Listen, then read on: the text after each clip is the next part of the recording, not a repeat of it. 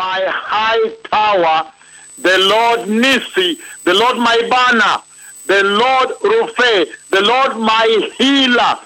The Lord also showed me in that conversation the beautiful fruit of this tremendous and historic healing anointing that will be released today.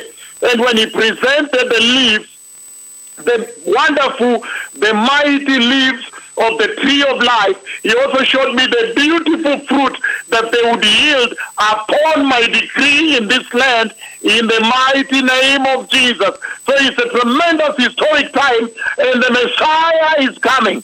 He is doing these things to ascertain to people, to confirm to them. He is doing to rubber stamp, to approve, to bring a confirmation to this generation, to bring a complete understanding that surely the Messiah is coming. We need to return righteousness and holiness. The Lord showed me the wonderful, beautiful fruit of healing that would be released across the board upon the decree of the power, the healing anointing of the Lord from my left prophetic hand, the hand of the Lord Jehovah Barak.